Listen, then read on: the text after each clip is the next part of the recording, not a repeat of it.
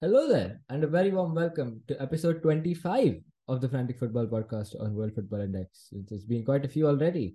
And we've got another one, of course, this Monday, even though we didn't have too much action on the weekend. Not, of course, the men's international break meant that there were no major top flight leagues, except a couple. So we don't really have too much to talk about, but that doesn't mean we don't get Ben Griffis on. How are you doing, Ben? I'm good. It's a manic Monday, so Yeah. I don't know if I can Uh, say that without the trademark laws, but this is a quarter century of podcasts yes. that we've done. So congrats and thanks for all the work you do, Neil, on hosting it. But yeah, we are really up there now. No, yeah, we are. I mean, obviously, thank you very much for all your inputs as well, and so too to Alex Barker, who's joining us on this great occasion as well. Welcome, Alex. Oh, thanks for having me on, man. I must say, I love the international break more than anything, so I'm going to be a joy on this podcast. Let's see what we've got for you then. We do have some league fixtures, of course. Some big matches in major women's leagues this weekend. Some huge results in various title races, and of course, we have Alex's favorite games. Euro qualifiers, some AFCON qualifiers, although I don't think we are going to be mentioning too many because we'll check in on Friday to see how things stand. Because obviously, as we record, there's some going on. A bit of CONCACAF Nations League was there as well, although I don't think we have anything major to mention from that. And then we have some men's leagues. We had a full round of MLS fixtures because international breaks do not apply in the United States of America, of course. We had a couple from the Americas as well, so the Brazilian state leagues especially. And we will also pop by in the Segunda División because that went on. And finally, we'll have, I suppose, Ben's favorite discussion.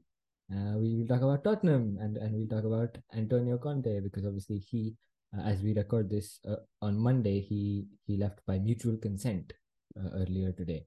So we'll be discussing that right at the end, but lots of matches before that. So let's get stuck into it.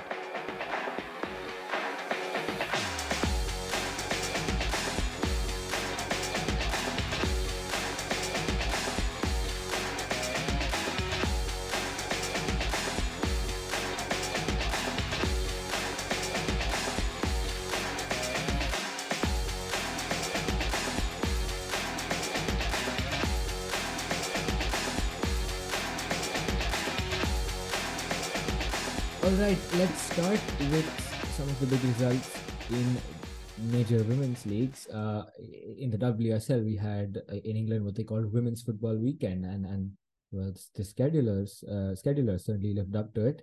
We had a Merseyside derby on Friday night that ended 1-1. Both sides had late winners ruled out, so it could have really gone either way. Both should be safe from relegation, though. So even obviously they're not competing at the top, but their season should come to an end with relative comfort. And then we had Arsenal thrashing Spurs in the North London derby, 5-1 that ended. So Arsenal were staying in touch with the top three, and I mean you have to say given the other result, staying in the title race, and the other result of course was the big one: Manchester City beating Chelsea 2-0. So the league leaders losing at the City Football Academy. Two early goals in the first half decided that match, and so some puzzling substitutions, to be honest. From Emma Hayes, she took off Lauren James in 36 minutes alongside Sophie Ingle, and yeah, I mean that was after that. I mean Chelsea didn't really look too good before that. They definitely didn't look good after that either. So a comfortable win for City in the end, and what that does to the table is it separates the top three with just 1 point. United and City are on top with 38 points, Chelsea on 37, and Arsenal on 35. But both United and City have played 16 games. Chelsea and Arsenal have played 15 games. So it could look a little different once those games and hands are out of play. But let me tell you, this is going to be a very exciting title race because on the penultimate match day, these teams will be playing each other. We've got a Manchester derby and a London derby between Chelsea and Arsenal on the penultimate match day of the WSL. So this one's going right down to the wire. It's abundantly obvious now. And it's not just the title race, it's the race for the Champions League spots as well, because there's 4 teams involved and there's only 3 Champions League spots on offer. So this is very much going to be an end to the season to follow in the WSL. So obviously we will be keeping an eye on that. Then we had Barcelona playing El Clasico in Liga F. They went into this game obviously with 100% record in the league, and they came out maintaining it. But it was pretty close, much closer than many of the Clásicos we've seen before. They needed a late penalty from Rolfe to, and I should add, maybe slightly contentious one at that. It was certainly not the most clear-cut foul you'll ever see. But either way, that was enough for them to win 1-0. That makes it, I think, 11 wins from 11 Clásicos. So Real Madrid haven't even taken a point of them so far. And their winning streak in the league has been extended to 57 games across, 3 seasons? And obviously, that's the longest ongoing in the world across men's and women's leagues, as you would imagine. Another big result, well, there was another Clásico as well, I should add, in Mexico between Chivas and Club America, and Chivas won that 2-0. So an important result there, of course. They have now moved level. Wait, I said that all wrong. Club America won that 2-0. And that's an important result because they moved level on points with Chivas for in second and third place in Liga MX. And then the other big result, in a title race came in Germany, where Bayern Munich played Wolfsburg. 2 points separated the two sides. Wolfsburg on top. They've won, I think 6 of the last 7 seasons, with Bayern finishing second in each of those occasions. But Bayern this time decided to jump up. They once again, it was a late penalty that decided the match. But in the first half, around half an hour in, there was some controversy because from a corner, Bayern thought that they'd bundle the ball over the line, but it was cleared right off it. And again, there was no goal line technology to be sure, and this one wasn't given. But either way, it didn't matter in the end because Georgia Stanway scored from the spot in the 84th minute, so fairly late on, after a handball in the box. So Bayern go top there. I think we've 6 matches left for both Bayern and Wolfsburg.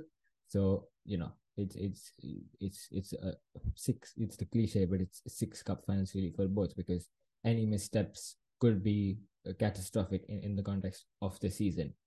But yeah, I think that's that for our matches, for our league matches. Let's move on to Alex's favorite bit, which is the international break. Let's start in Europe. We had a bunch of Euro qualifiers. Let's start on Friday night, when the Netherlands took on defeated World Cup finalists France, and that didn't seem to go particularly well, did it, Alex? It did not. I really wanted to focus on the Netherlands in this game because I've been following them the last couple of years because I think the managers they've had. This is the second era of Ronald Koeman. Didn't get off to a good start, losing 4-0 against France in this game. Obviously coming in after Louis van Gaal and Frank de Boer, and it just feels like the Netherlands really don't know what they are at the moment. Like looking at the team that played France in UEFA qualifiers, Euro 2024 qualifiers. They aren't just normal friendlies. Like you do need to try in these games. France starting with Mbappe, who scored 2, Antoine Griezmann, Kingsley Coman, Randall Kolo Muani, who's very unlucky not to get a goal in this game. And the Netherlands with Martin de Roon, Wijnaldum and Kenneth Taylor in midfield. Geertruida starting at centre back and then I think moving to right back later in the game. And then that was only really when he started playing well. Front line, Depay or Memphis, Xavi Simons, I'm writing video at the moment. Very excellent player playing on the left, which was good. And Berghuis, but you look on the bench, you've got Daniel Marlon starting on the bench. Brian Brobby as well, I think has been decent this season. And Gravenberch, who any other season would be in the team, but has just suffered at Bayern Munich. It feels like one nation here knew exactly what they are. They've got overflowing with talent, and it weirdly feels like the Netherlands are kind of lacking in it. Even though we wouldn't think of it, there's so many great players that should be available. I'm not sure where Frankie de Jong was for this game. I assume he was injured, but it was quite weird. I'm not sure about De Jong specifically, but I do remember certainly De Ligt and Gakpo among 5 players who suffered food poisoning before this match and had to be sent home. So that is, I suppose, something I've we heard should that mention. before as a Tottenham fan. But even then, like Yeah, you but got I the mean, players. The players missing, like Gakpo is one, but on the French side, you've got Fofana, Diaby, Camavinga, Kefren Turam on the bench. Like it's just levels between France and Netherlands. It's kind of weird to see.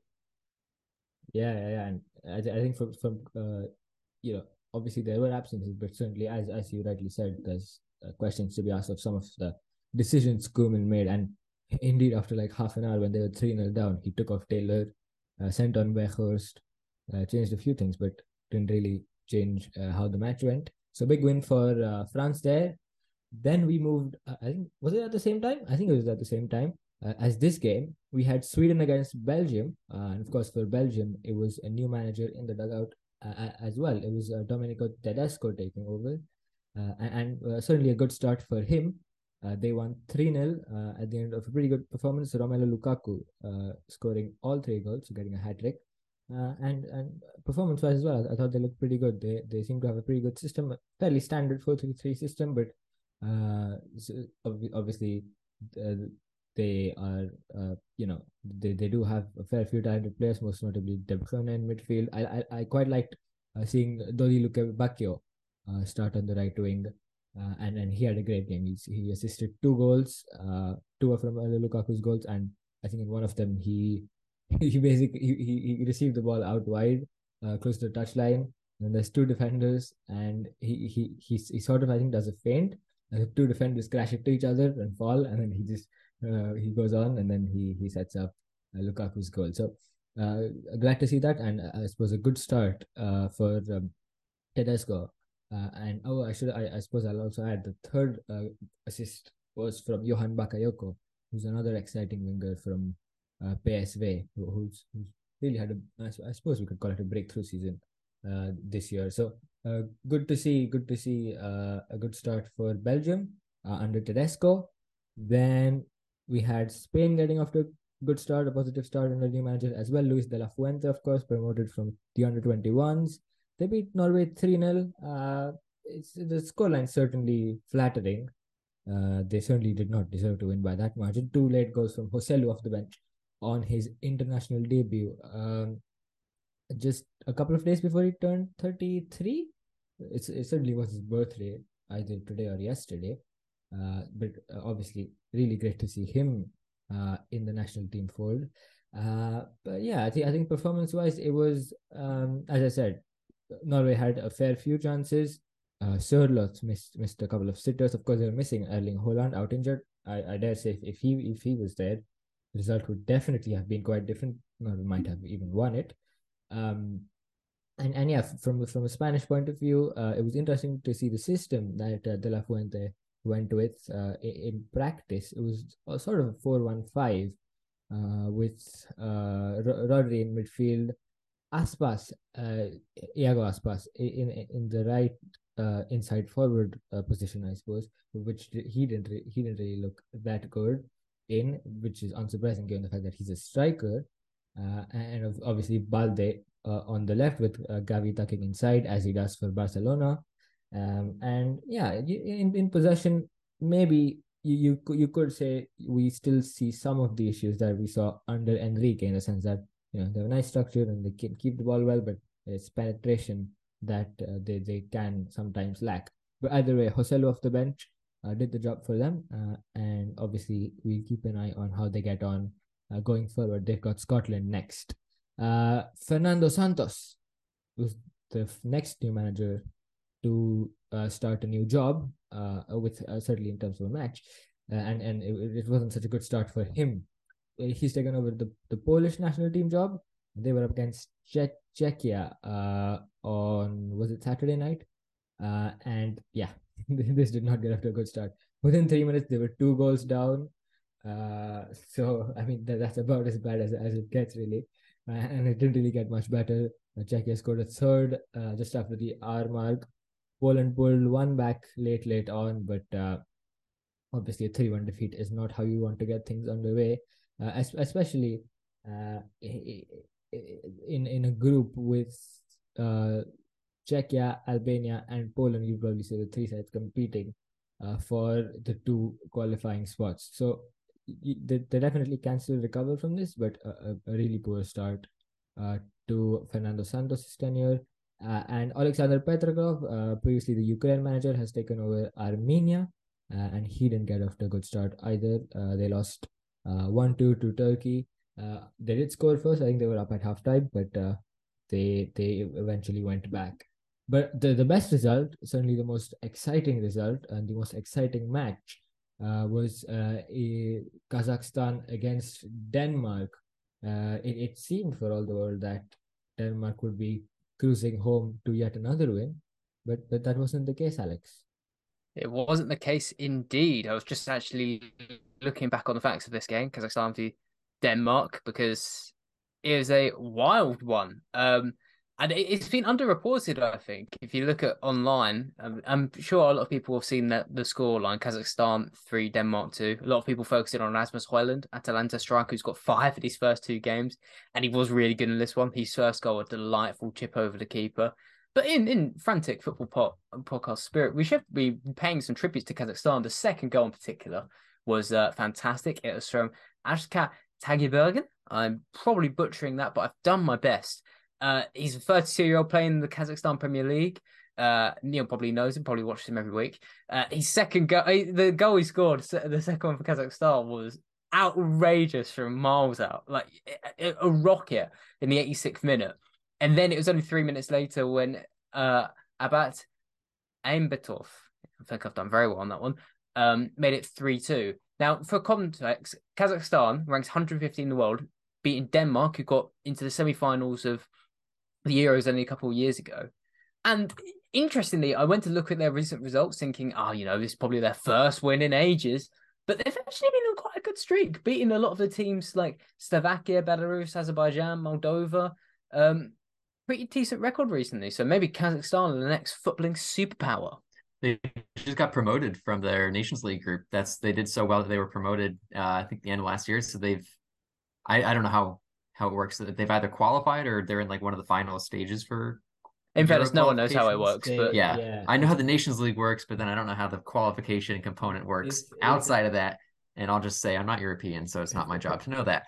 So I'm not a Euro expert, Emma. Yeah, but also, Ben, it's not interesting, so it's not my job to know that either. Yeah, so exactly. So my job, Neil, it's your job. So how does I don't know that. Yeah, so we'll go up. I'll be honest, I don't know that. But what I do know is I saw a tweet from someone, which I forgot, but basically it was some sort of predictor model ranking every team's chances of qualifying for the Euros via the Nations League. And I do remember distinctly that Kazakhstan had the highest chance there. So wow. Interesting. Wow, yeah, they went really 4-1-1 because they were in a group. I'm looking at it now with Azerbaijan, Slovakia, and Belarus, and so they've been promoted to League B. Which who was just recently relegated? Where like League B is going to have it's England, isn't it? It's England, isn't it? Yeah. Wait, so Kazakhstan will be in the same league as England? Wow, that'd be interesting. They could be drawn together. Yeah. I don't know if that's really good on Kazakhstan or really bad on England. Okay, let's find out how you qualify for the Euros via the Nations League. So there are some. You might need a whole new podcast for that, Neil. Okay, hold on. So group winners qualify for some sort of playoffs, I believe. We're getting the straight facts here. Oh no! Wait, is this to qualify for the Nations League or? No, Euros. Everyone qualifies for the Nations League. Everyone plays, and it's for the Euros. The Euros is. Sorry, I do know how this works, guys. Oh, wow. Go on. The winner. Okay, Euro expert. Yeah. The winner. Clue us in. Yeah, I think it's from the top 2 groups. Might be the top 4 groups. The winners of the top 4 groups will go into a playoff. Yeah, it's like a semi-final and final. Yeah. And then the winner of that final gets an automatic slot in the Euros. Okay. So then who was let's just go through. So Nations League C. Right, we have the winners Georgia, Greece, Kazakhstan, Turkey. So I don't know too much about I think this will be after the regular qualification. So if you've already qualified, I'm assuming you don't have to worry about that. So I think that's something to consider as So the well. last one I remember was Portugal, England, I think France, and maybe the Netherlands along those lines. I think that was the last But that Nations was League. the Nations League final, It was right? the final, yeah. But Yeah. that's not the Euro spot because all of them were already in the Euros. Oh, sorry. No, okay. No, I don't know what I'm talking about. I thought that was the same thing. Okay, hold on. I think I have something. Yeah, this is from the Wikipedia page, so anyone can say it. It's But probably true. Wiki's so good. yeah, of course. So apparently there are playoffs for each of the leagues. Hold on. This was in October and November 2020. So I'm I not like sure the if this is use the of the same word for. apparently. Like we're not 100%. Yeah, I don't They've know. happened, but we don't. I wasn't there yet. But no. Sorry, go on, Neil. Yeah, so at least for the last Euros, there were playoffs for each of the leagues, so A, B, C, and D, and then each winner earned a spot in the semi-finals of the qualification playoff. So one from A, one from B, one from C, one from D, I think. And then if the group winner was already one of the qualified teams, so I suppose this is after the regular qualification, then they use some rankings to give, I'm guessing FIFA rankings, to give the playoff spot to another team in the league. And then they played the playoffs, unless fewer than four teams remain, in which case it gets complicated. I won't say that. Then playoff spots are given to the next lower league. Okay. So anyway, I think the main takeaway is there'll be some sort of playoffs, and then with four teams, and then you go to you call it the winner of that will get one direct berth in the Euros. So from the Nations League, there is one direct berth available through some sort of playoffs, which we will find out about when they come around. But I'm not googling that Are anymore. you intentionally making that explanation confusing, or is that your best job? Because is it that hard to understand? No, I All of that think went over my head. I yeah, tried really hard to I listen to I it. think it would have been better if I had researched this before we I started. Oh I no, think no, the no, no! issue I don't think is, it's a new. I don't think it's a knock on you. I think you did. I yeah, think you tried your hardest. I think it's. I there's a just. ton of scenarios. It's a Yeah, bunch of exactly. It embedded if gets statements It was the that we exactly. moment have you no said, idea. and then another team from another group decided by some rankings. I was like, Oh what? yeah, Hang on, where's this come from? I think it's basically it gets complicated because this is happening after the regular qualifiers.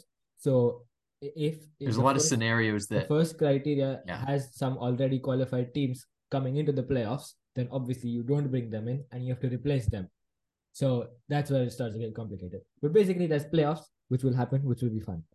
Anyway, moving on. Let's go on to let's go to Mongolia because Ben got something on their first ever match against a UEFA team. How did that go? yeah. Well, not well.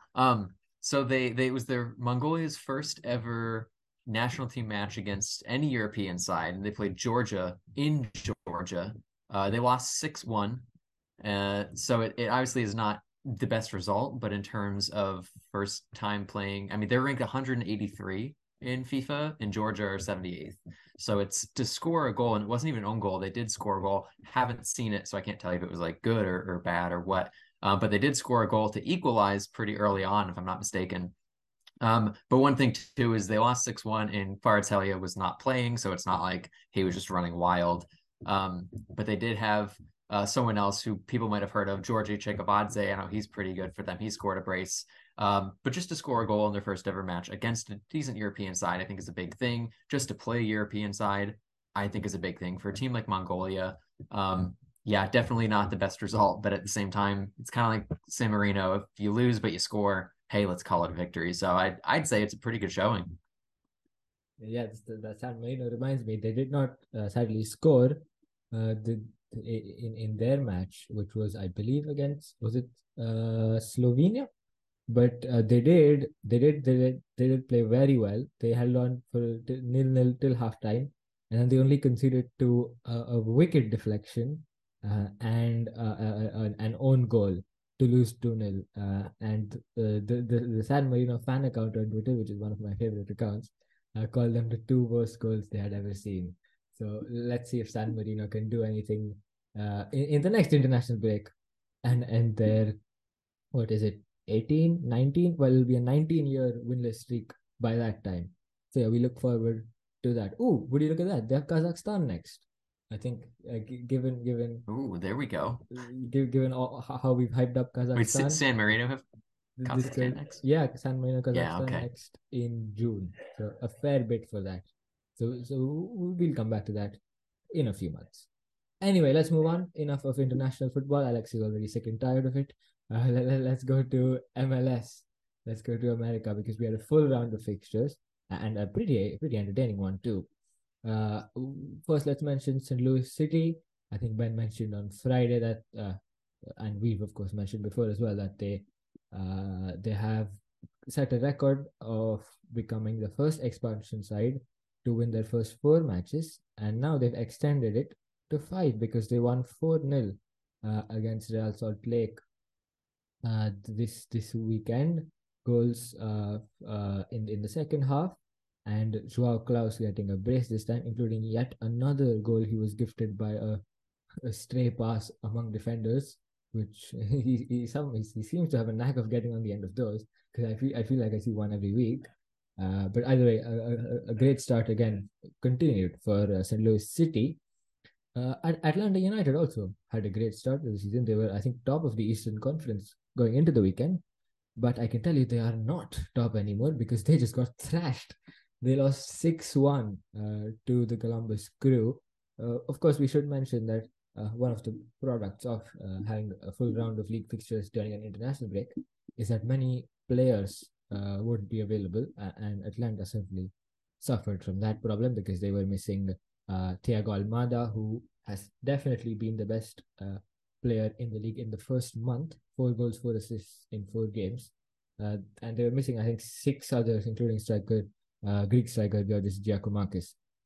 But to be fair, the Columbus Crew were also missing some players, including, Lucas Zelarayan was, I think, injured, but they too had a fair few absences. But that didn't seem to trouble them because, well, they scored 6 and gave Atlanta their worst ever defeat in their history. So a big win for them. Then we had Jordan Morris, not called up this time by the US men's national team, but maybe he should have been because he just scored 4 for Seattle Sounders against Sporting Kansas City. They won 4-1, and obviously he got all of their goals. And one thing I want to keep an eye on, and I've set a reminder for myself for this, is whether we see Danny Buanga in Sudan's game this evening, because I watched him on, let me get this, I think Thursday. He was playing, he played a full 90 for, oh sorry, Gabon against Sudan. And obviously we have the reverse fixture tonight in a couple of hours as we record this. But he played the full 90 for Gabon against Sudan.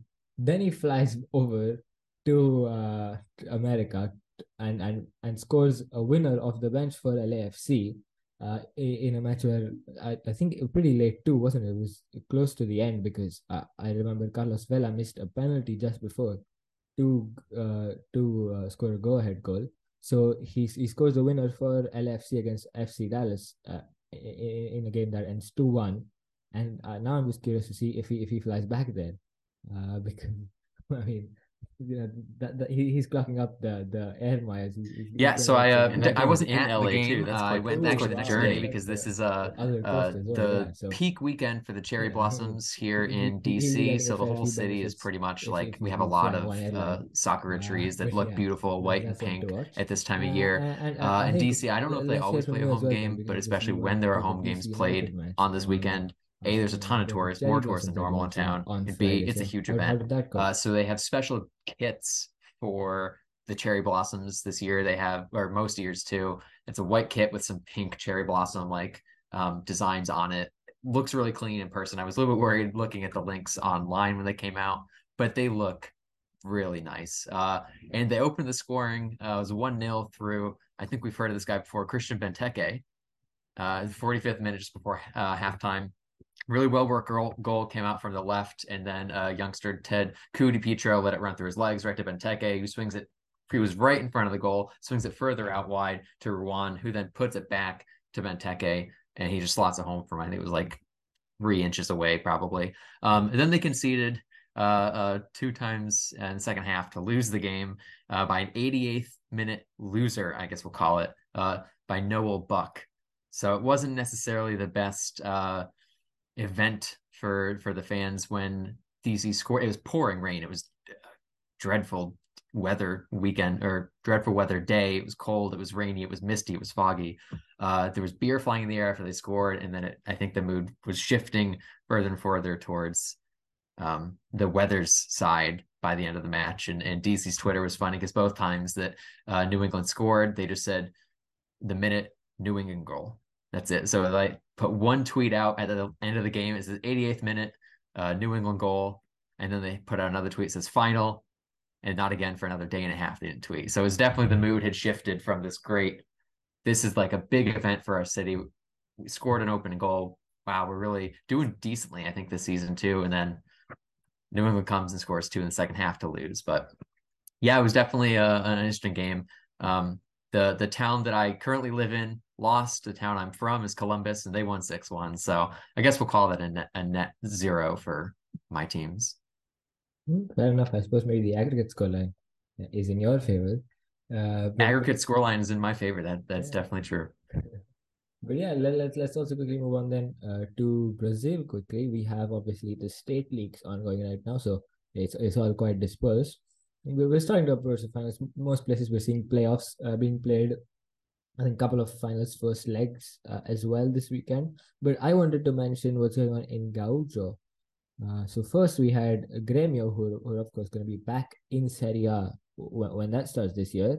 They needed penalties to beat a Serie C side, Ipiranga. But then a fourth tier side called Caxias, if I'm saying that right, I hope I am, faced Internacional, who are of course a big side. They'll be the Libertadores this year. They finished second in the league last season, in Serie A last season. And it was 1-1 from the first leg. And this was a home leg for Internacional. But this ended 1-1 as well, both goals in the first half. A red card in the second half for an Internacional player towards the end of it. So we went to penalties, and the fourth tier side won. So they will be through to the final. Caxias will be through. They'll of course face Gremio for a chance for what would just be their second state title, second Gaucho title. Internacional, I believe, have 45, Gremio 41. So the odds are definitely stacked against them. But that'll be one to watch. But I think I'll also add that I'll link this in tweet below. There was so I was watching the highlights. So I watched the penalties, and then I was prepared to be done with it. But then I saw there was almost a game of tag or something going on because the players were literally chasing each other. Because I think what happened is after at the end of the penalties, and from what I've read, is what I could gather, the international players felt that their opponents celebrated over exuberantly, which is, I mean, come on, man. It's a fourth tier side winning. What are they supposed to do? Yeah, Like handshake and go match lads? but so they were angry at them, and then there was a sort of a scuffle, and the players running around chasing each other across the pitch, and then I think there were 2 red cards given out after the full time whistle. But either way, I think can't mar this a great result for Caxias, who, as I said, will have the chance to win their second Gaucho title ever when they play Gremio in a 2-legged final. So we'll keep an eye on that. Only had one Liga MX game this weekend. I think it was a rescheduled match. It did feature Mazatlan, who are having a pretty bad season. They're bottom of the league, obviously no relegation from Liga MX, and they'll be glad to hear that because they only have 4 points after what it's now 12 fixtures. So a really terrible season so far. They lost to Leon this time. It was 1-1 pretty early. I think in 11 minutes both sides scored once. But then Leon went on to get the winner in the 80th minute. So Mazatlan still bottom. They do have a win. So they've lost 10 matches of their 12. And of course, there's only 5 more to go. So they'll hope the suffering ends soon. And I also quickly wanted to check in with what's going on in the Segunda División. As I said, we had a full round of fixtures this weekend. I watched Eibar against Andorra. I was quite impressed by how Andorra played. I think we've mentioned them before, or certainly I've read about them before. They play some very interesting possession-based football. I believe their coach comes from the Barcelona academy. They definitely do have some former Barcelona academy They're owned by players. PK. Oh, well, there you go. PK owns them too, so it's a huge Barcelona connection that they're Yeah. seeming to have. Yep. So impressive from them, but it was only a nil draw they could manage against the league leaders. But that has, of course, closed the gap down at the top a little bit because Granada managed to win. They beat Real Oviedo late on thanks to deflected strike. So they're within 2 points of Eibar. And of course, there's only two direct promotion places. So Las Palmas and Levante, 2 points behind Granada, will be looking to catch up soon. And well, even if we go down to fifth to Alaves, they're on 57 points. So it's 6 points between the top five, two direct promotion places, and then of course the playoff four spots for that. So that's one to watch. Then at the other end of the table, Ibiza are finally off the bottom.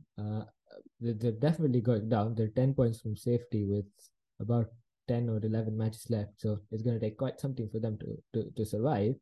But they beat Burgos 2-0, and that included one of the best goals I've seen this year from Ivan Morante. I'll link it below. There's no point describing it. It's simply incredible. Yeah, I don't think there's more that I can say to do it justice. So I won't be trying. And let's move on then finally to our final topic of the day, which Ben has been really looking forward to, because we're talking about his club, Tottenham. So of course I think we've spoken about Antonio Conte before. I definitely would have mentioned that lovely press conference where he basically said, "Get me out! I want to leave. Get me out of here." He had a And plan, and it worked. it worked. It worked by mutual consent too. So both parties unsurprisingly agreeing to this departure, and of course that means Spurs are in for a new manager. Uh, Obviously, Alex as well has been focusing on this topic a fair bit. So let's hear from you guys. I think let's go to Alex first. Well, I guess how have you seen the situation and what do you see coming next? Well, first of all, you two won't appreciate how maniacal Daniel Levy is because he sacked Antonio Conte during an international break at 11 o'clock UK time on a Sunday. Now, people like me, journalists in the UK who cover football, treat the international break as a holiday. So to do that on a Sunday night on a weekend, right, in our holiday is horrid. So first of all, screw you, Daniel Levy.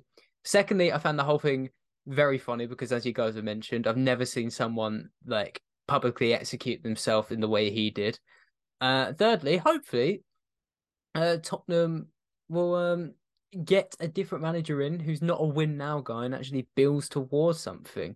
I would now love to hear from Ben, the analytical mind of Ben, and also the fan of Ben, because Neil, Ben wasn't here for this, but you may recall the last time we had Raphael on, well, me and him were on, was when Manchester United lost. Was it 7-0, I think? And I enjoy drinking his salty tears. So Ben, I'm looking forward to your words too. So how do you feel at the moment? How do I feel? I am excited that he's gone. Hold What I on one find second. so Let what me I, interject. I will be linking a beautiful piece of artwork from Ben below, which yes, I please. got just before we hit record, which was his feelings for I think the last four Spurs managers. It's a Correct. beautiful graph. It brought a tear to Oh my yes, I've seen so this. It is. I'll be How long did linking it take you, Ben? How many days? How many days?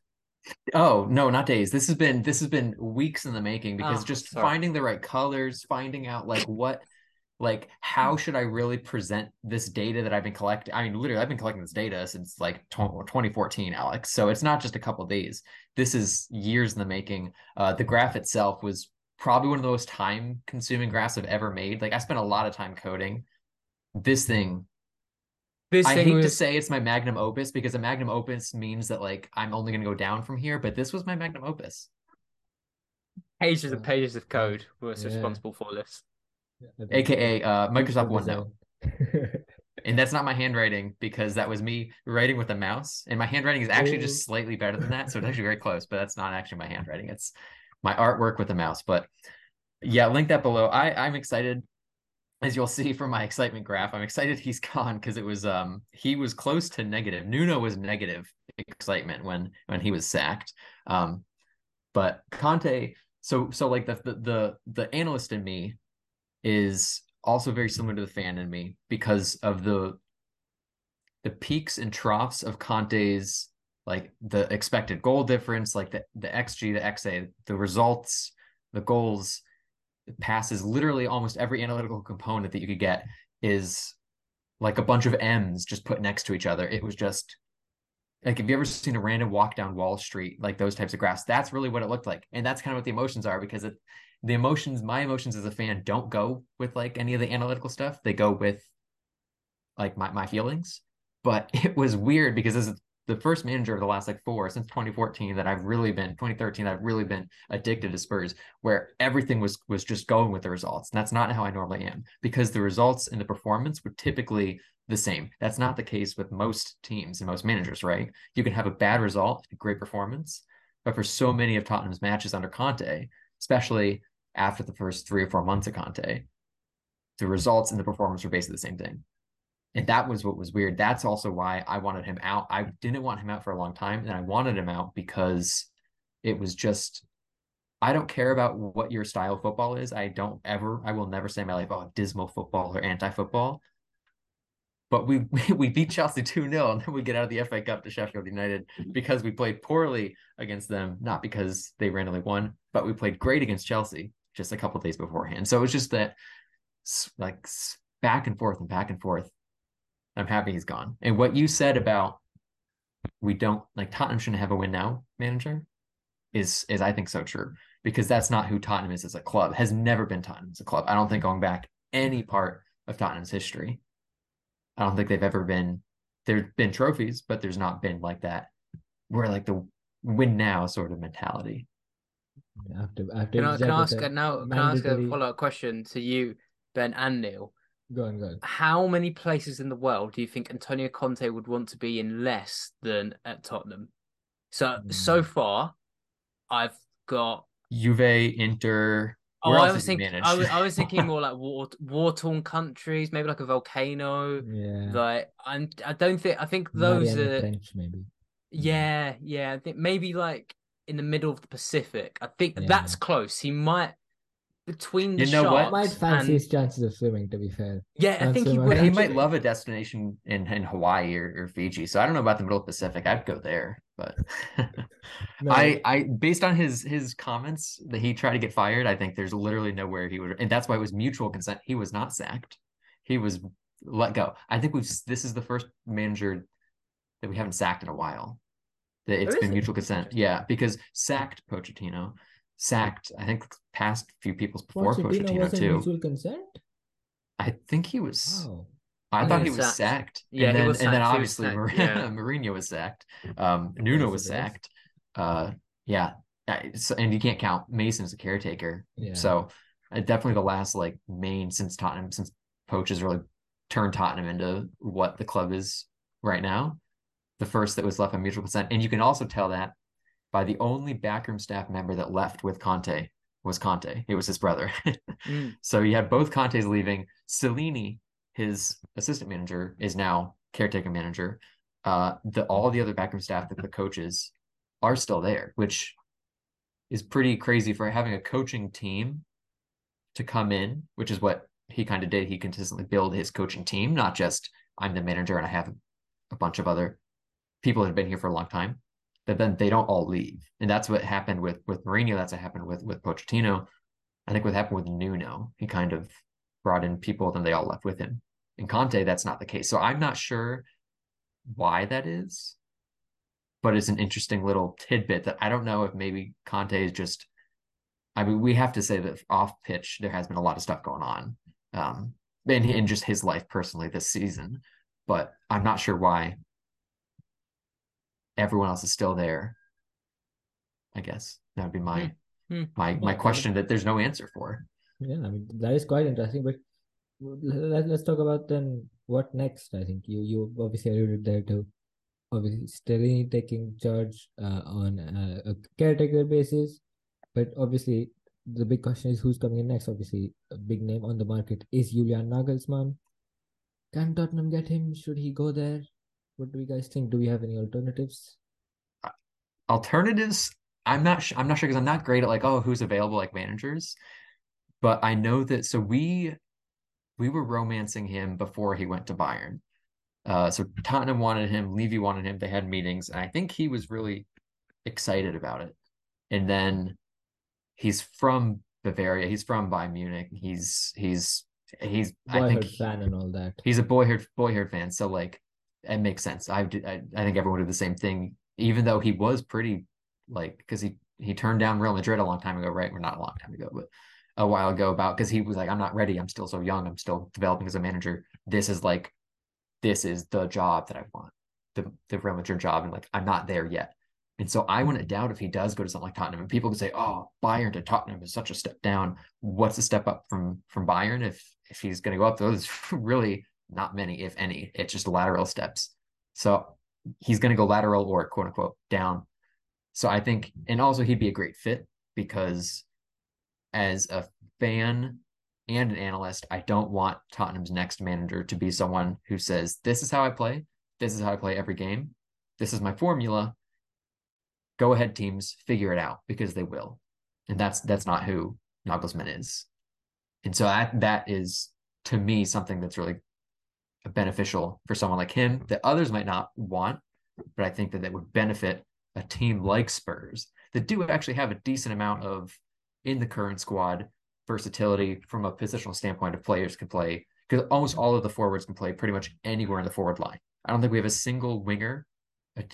I'm not going to say we don't really have any attacking midfielders. We don't have a single striker or winger that can't play somewhere else. Kane included because he could drop a little bit deeper or even play off the left in a specific type of system. So midfielders, they can play defensively or as central. I think all of our full/wing backs can be either fullbacks or wing backs decently.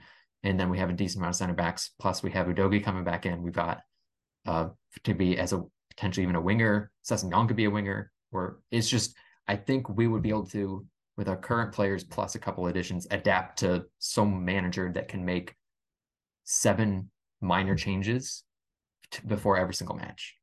So I think that would really help facilitate the results and the performances that some people don't want in their team that I think fits Tottenham pretty well as compared to Mourinho and compared to Conte beforehand, where this is what we play, this is how we play. It invites poor results because you figure out how to beat it, you consistently beat it.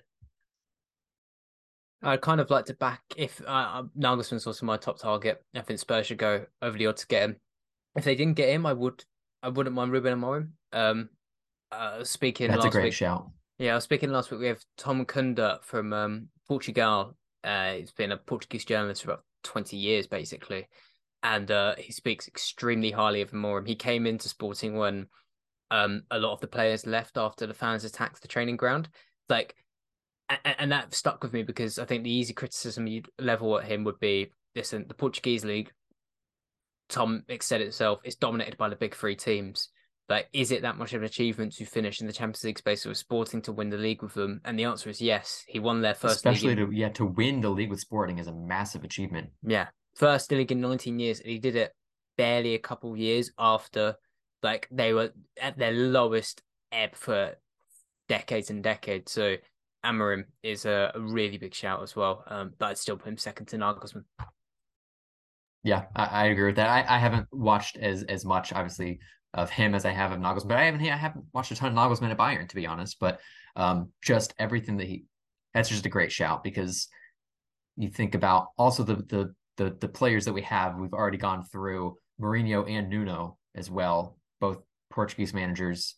I just, it helps with the language. I think I've heard before mentions of a language stuff. Well, there we go. We've got Portuguese staff. We got Portuguese players, Portuguese speaking players.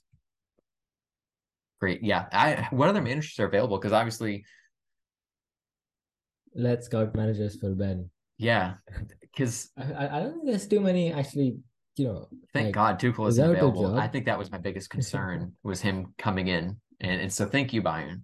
Thank Maybe you. Cameron could take over from last week. Oh yeah. I think so. For some Herbie ball. I think that I don't but think that's going to he's catch on. it's gonna the second he manages Tottenham to the Champions League final. We won't win it, it's Tottenham. Then we'll know that Herbie ball has really it'll be Herbie fully loaded. I'm so sorry, you guys. I apologize. Tottenham, you know what? You deserve Tottenham's failures. Oh, I You do. deserve Oh, I the do. suffering. I wasn't even born into Tottenham, my friend. I'm an American. I chose them, right? So Yeah, that I tell you what, that I- says that should be like a red flag for anyone hiring you. Like this guy, he's got a great CV, he's doing great work, but he did choose to support Tottenham Hotspur. Clearly, something's a bit different in his brain. Decision there's making. something, yeah. But hey, I'm a great artist. Yeah, fair point. A beautiful this design, rather. But yeah, I think on that note, I think that's your lot. I think that's what we've got for today.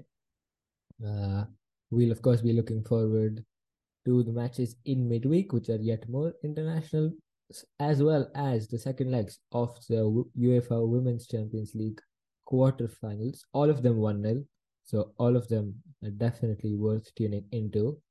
And then we'll of course, as always, be back on Friday to go through that, and to more importantly this time certainly to look forward to the weekend. We've got some huge games. First one off the top of my head is of course Der Klassiker, which got, I suppose, all the more important after this international break. So we'll be back on Friday on Patreon if you can join us there. Otherwise, we'll be back out everywhere, wherever you get your podcasts on the next Monday. So see you then, and until then, take care. Thank you for listening. Goodbye.